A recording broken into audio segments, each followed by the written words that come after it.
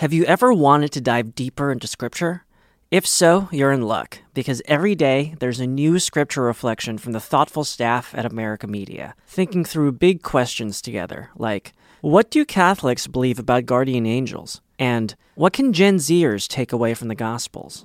If you're already a subscriber, you can access these reflections in your email inbox or on our website. If you'd like to become a digital subscriber, it's easy to do. Just visit americamagazine.org/subscribe, and you'll have full access to America's Scripture reflections. Welcome to Inside the Vatican with America Media. Each week, veteran Vatican reporter Gerard O'Connell and I take you behind the headlines for an intergenerational conversation about the biggest stories out of the Vatican. This week, Pope Francis awarded 2 Vatican journalists with a papal knighthood, and a letter that he sent to America's national correspondent was made public. So we'll look at what these 2 stories tell us about the Pope's vision for journalism. I'm Colleen Deli. This is Inside the Vatican.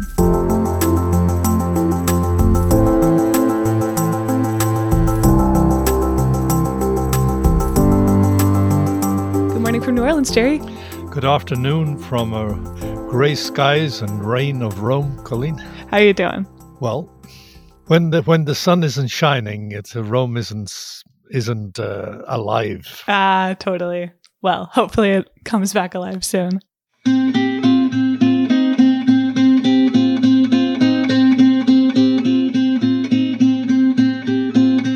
Pope Francis honored veteran journalists Philip Pulella and Valentina Alazraqui, who have been reporting on the Vatican for decades. They received the rank of Knight and Dame of the Grand Cross of the Order of Pope Pius IX. The Order of Pius IX, also known as the Pian Order, is a papal order of knighthood that recognizes outstanding service for the Church and society. So, Jerry, you had a big event this weekend. On Saturday, the 13th, Pope Francis made 2 veteran Vatican journalists, who you've known forever, a Knight and Dame of the Order of Pius IX. And we'll get to what that means in a moment. But the reporters were Valentina Alazraqui of the Mexican TV station Televisa, and Phil Pulella, who's an American journalist reporting for Reuters. And you've worked alongside them both the whole time that you've been at the Vatican. So tell us who they are and why the Pope wanted to knight them. Well, Valentina has been the voice of the Vatican to Mexico since mid-1970s. In fact, the Pope said in an off-the-cuff comment, he said, since she got her first communion. Mm-hmm. She was a very young woman, I think maybe 20 at the time. And Televisa, which is the big Mexican network didn't have a correspondent. And when John Paul II became Pope, they were looking for someone. And she flew on the plane with him when he went to Mexico in 1979. And she gave him a sombrero, and the Pope recalled that in his speech as well. She gave him a sombrero, and that, of course, was the Pope's first real big foreign trip. And she has traveled, I think, 150 papal flights. Wow! And Phil has gone over the 100. Mm-hmm. Phil was born in Italy. He immigrated with his family to the States. And since 1983, he's been reporting on the Vatican for Reuters. And I think before that for UPI. Jerry, what are some of the big stories that Phil and Valentina have covered or been known for? Valentina did an extraordinary interview with Pope Francis, which went on for 1 hour and 20 minutes, I think, on the television. Phil also did an interview with the Pope in recent times. Those are 2 that come to mind immediately. Okay, so let's talk about this papal knighthood. I think some people might be surprised to learn that these still exist. There are 5 active orders of knighthood that are still given out. So you might have heard of the Knights of Malta or the Knights of the Holy Sepulchre. Those are the biggest. They have, tens of thousands of members. And those 2 are governed by the Holy See. But there are 3 other orders that are a little less well known, and they're under the direct protection of the Pope, and they're much smaller. And the Order of Pius IX, which is the one that Phil and Valentina were invested into this weekend, is the highest ranking of those. There's only 500 to 750 members, and a lot of them are heads of state, ambassadors to the Holy See. So this is a big deal. But Jerry, I'm curious, is there a precedent for knighting a journalist, especially maybe a journalist for a secular outlet? Well, at the meeting in the consistorial hall on Saturday, I discovered, because he was in front of me, was Victor Simpson, who also wrote for the news agency. He was knighted 5 years ago. He was given the Knight of Gregory the Great, which is a lower one in a way, but it was not at a public ceremony of this nature. For the Pope to give it is very unusual. Right. Very, very unusual. Normally it's the chief of staff, that's called the sostituto, or it's the Secretary of State who gives the. And also, of course, remember that I think bishops, cardinals around the world will have given knighthoods or honors, papal honors, to lay people. Right. Bishops can give the Order of Gregory the Great to people. We see that happen sort of often. So this is, I can't say without precedent, because you'd have to track history. And the Order of Pius IX actually started in 1540 or 1560, I think. It actually predates Pius IX. That had a different name before. Yes, Pius IX resurrected it because it had gone out of fashion. And Jerry, you mentioned that, it's very unusual for the Pope to give a knighthood in person. What was also unusual was that these two journalists, Phil and Valentina, really got the full head of state treatment. They were brought in for a meeting in the library where the Pope usually meets heads of state. He sat them across the table from him, which is usually where heads of state sit. We were just talking a few weeks ago when Nancy Pelosi came that she sits next to the desk because she's not a head of state. But they had the whole red carpet rolled out for them. Yes, I remember, of course, Pope Francis did this to the American nuns when he closed the investigation against them. And he had the nuns sit exactly in front of him at the table, like he had President Biden a couple of weeks ago and Prime Minister Modi. The Pope uses this to affirm in a particular way people beyond the heads of state. The heads of state, it's a protocol. It's following protocol.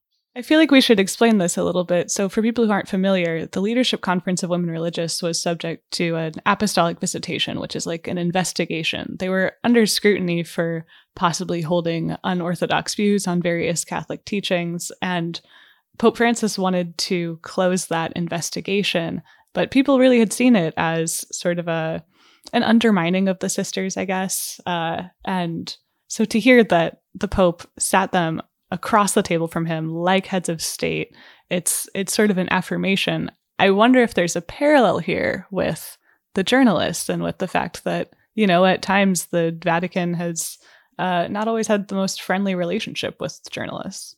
Well, it varies. We've been 2 years when we didn't see much of each other, the Pope and the journalists. Back in the 2019 and the beginning of 2020, before the pandemic, when a head of state came or an important visitor, a small pool of journalists would go into the papal library and would be there for the beginning and the end of that visit. But since February 2019, we have not been in the papal library.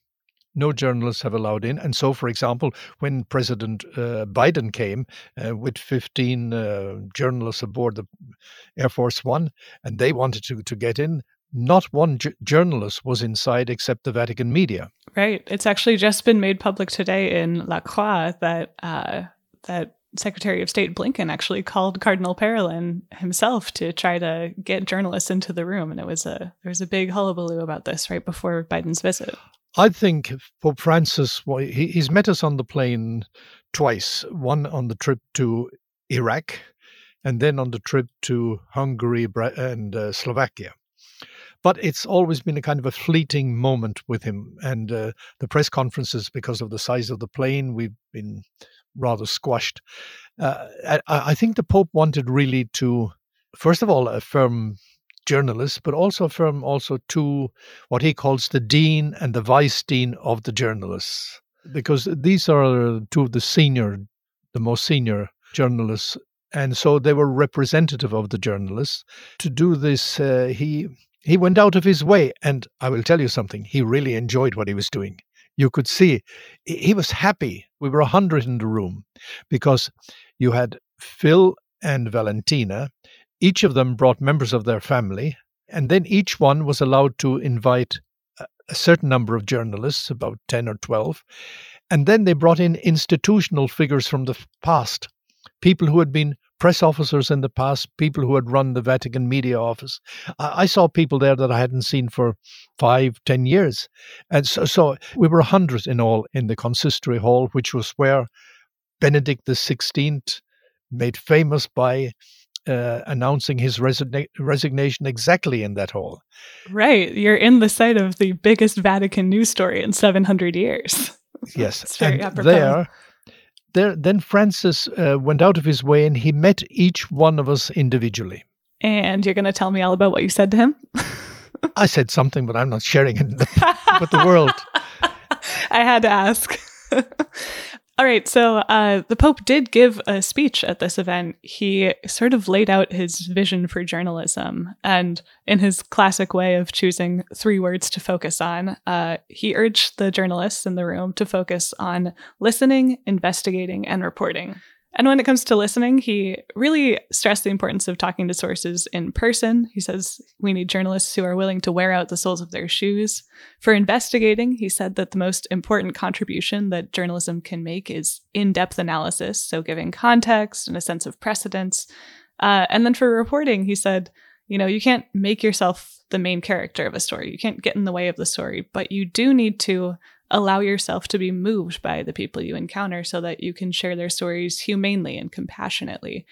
And Jerry, I don't know, I wanted to chat with you about this because you've been a reporter for a lot longer than I have. What did you think of this? Does this ring true to your experience? Well, the first thing I thought was the Pope said, I love you. I follow you. I take note of what you're writing and saying. And it's true. Mm-hmm. Because sometimes he says, I write what you said.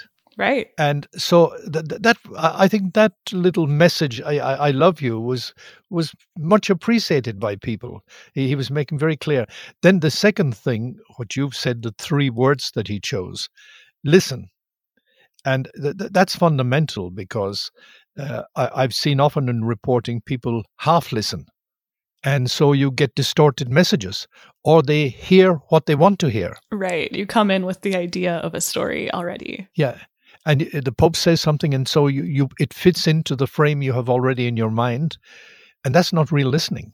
Mm-hmm. And so for Francis is very careful. He says, you listen. And he means really listen deeply and try and get to what's behind the words. And certainly... I know from my own experience in interviewing, you've got to listen carefully, not to misinterpret the other person. And I'd see in the press conferences on the plane how easy it is to somebody thinks they've really captured what's being said and throws a line. And we all know that the headlines that go out can misrepresent or distort. And then the second thing, you said investigate. The word he actually used was approfondire, which means go deeper. In other words, get the context, get the background, throw some light beyond what is said. I think this is also very important. And then the third thing is then to report how you put it out. I liked what he said in this reporting section about kind of the value that our different approaches and styles and cultures and points of view bring to our reporting. I don't know, it kind of spoke to what we're trying to do on Inside the Vatican, bring a few different perspectives to the same story. And also to be on the ground. Because if you're not on the ground where the story is breaking, you can get lost. I remember when Benedict XVI went to Erfurt, he celebrated Mass in the main square. There were only 2 or 3 journalists actually in the square. And then we started getting news from the wires that somebody had shot and there was panic in the square. But you were there. Yeah, we were there. What happened was somebody 2 miles away had encountered with the police or something and a shot had gone off. Mm-hmm. But it had nothing to do with the square. But it was running on the wires that there was panic in the square. Mm-hmm. And it was so calm, so quiet. And I've said before that the BBC had a very good rule, the old BBC, that either you personally witnessed what was happening, or you had two independent sources who knew what had happened, who had seen what had happened. Otherwise, you didn't run the story. Yeah. All right, so after the break, we'll talk about what this reveals to us about Pope Francis's approach to the press.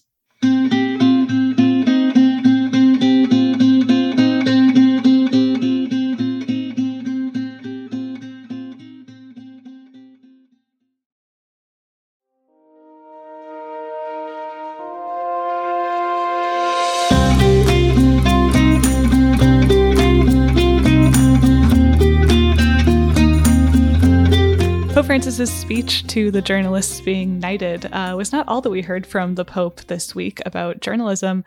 Pope Francis also sent a letter to our America colleague, Mike O'Loughlin, congratulating him and thanking him for his research that he has just published in a book called Hidden Mercy about Catholics' responses to the HIV and AIDS pandemic.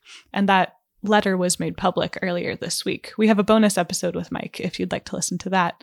But Sherry, taking that letter, which was thanking Mike for shedding light on those stories and bearing witness to them, and then this speech that the Pope gave about listening and investigating and reporting, I wonder what it reveals to you more generally about Pope Francis's approach to the press. I'd say, first of all, Mike's book, in fact, is a good illustration of what Francis said. Mm-hmm. He went and listened. He deepened the conversation about what had happened with the AIDS victims and the gay community, and then he reported the story. Right. He did more than 100 interviews, and he was there in person. So this is a good example of good reporting. Now, Francis has, from his days in Buenos Aires, has been all very cautious of the media. But remember the context in which he grew up. Tell me about that. He was in especially when he became the provincial of the Jesuits at a very young age, and shortly after, the military took over the country. So anything that was said, anything that could be attributed to you, came with a price that it could be used against you. And so he was very, very careful of saying anything publicly. When he became Archbishop in 1998, he had a government which considered him the head of the opposition in the country, and which was also, as we now know, funding journalists to dig dirt on the Pope, basically.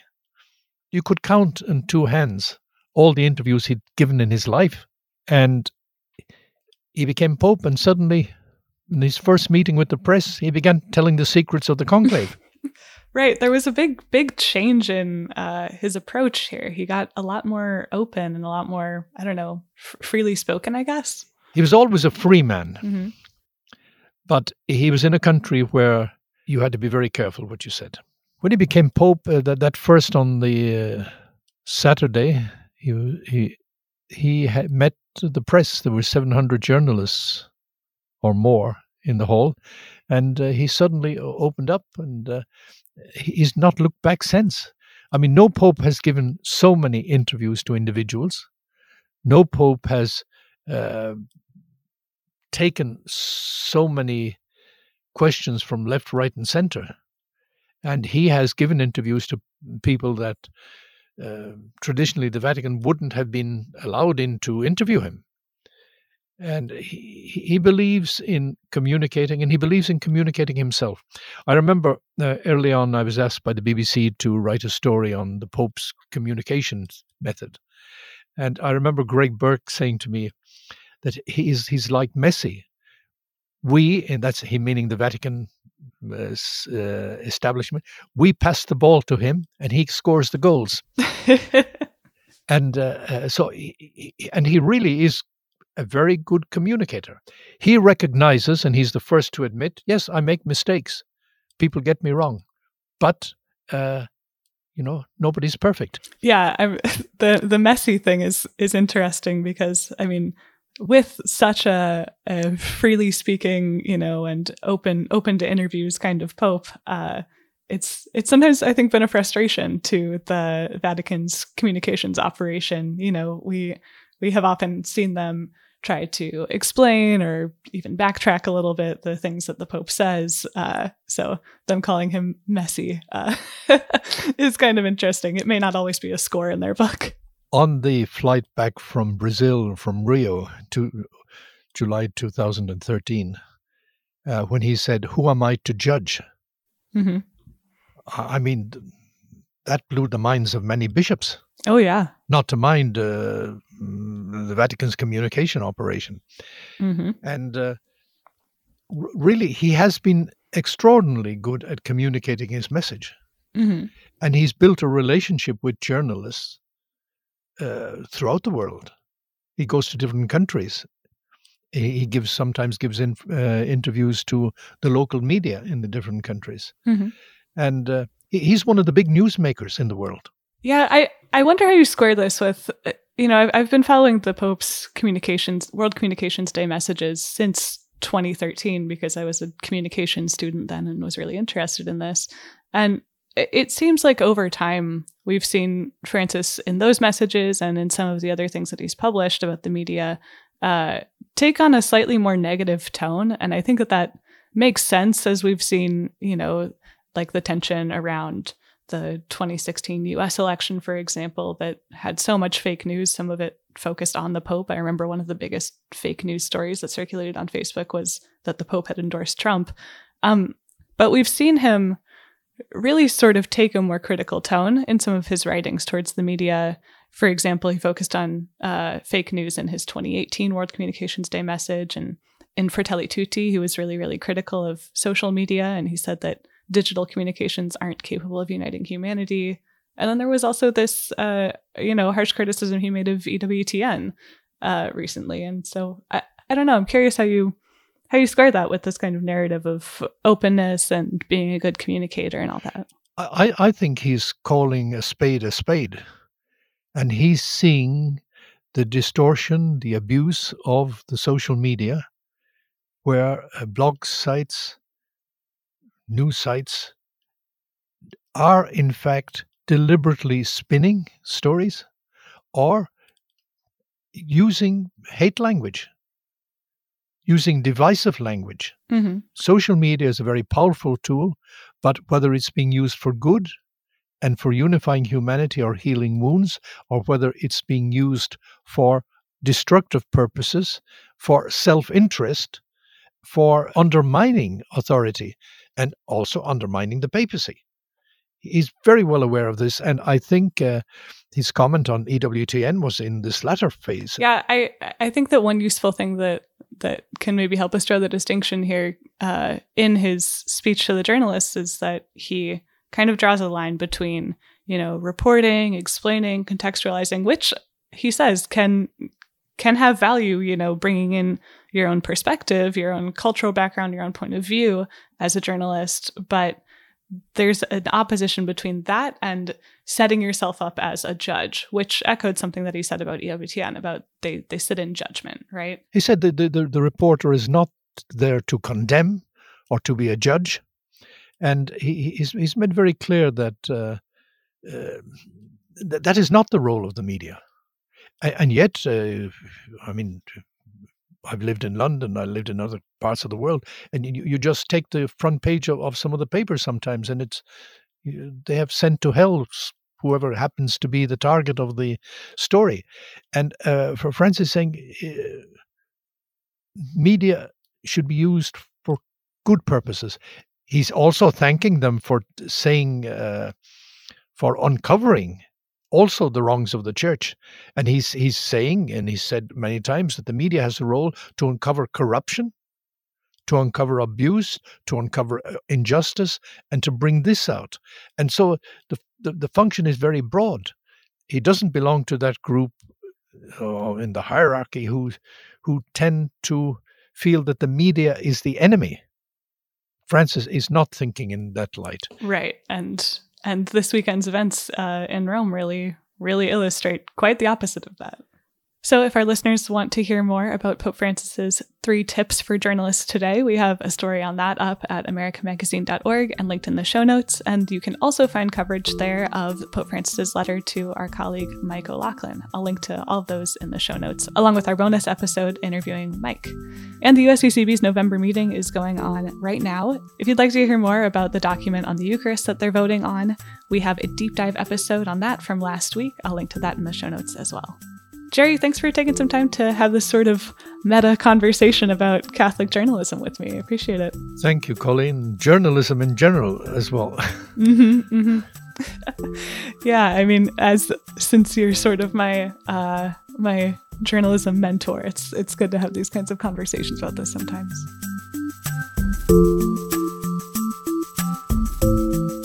Inside the Vatican is a production of America Media. This week's episode was produced by Maggie Van Dorn. Production assistance from Kara Hanlon and Ricardo da Silva. Sound engineering by Kevin Christopher Robles. You can find in-depth and up-to-date Vatican coverage at americamagazine.org and follow us on Twitter at INSDE Vatican Pod. That's Inside without the second I, Vatican Pod. And if you want to support our work here on Inside the Vatican, the best way to do that is by purchasing a digital subscription to America Magazine. You can do that at americamagazine.org/subscribe. Thanks. For America Media with Gerard O'Connell, I'm your host and producer, Colleen Deli. We'll see you next time.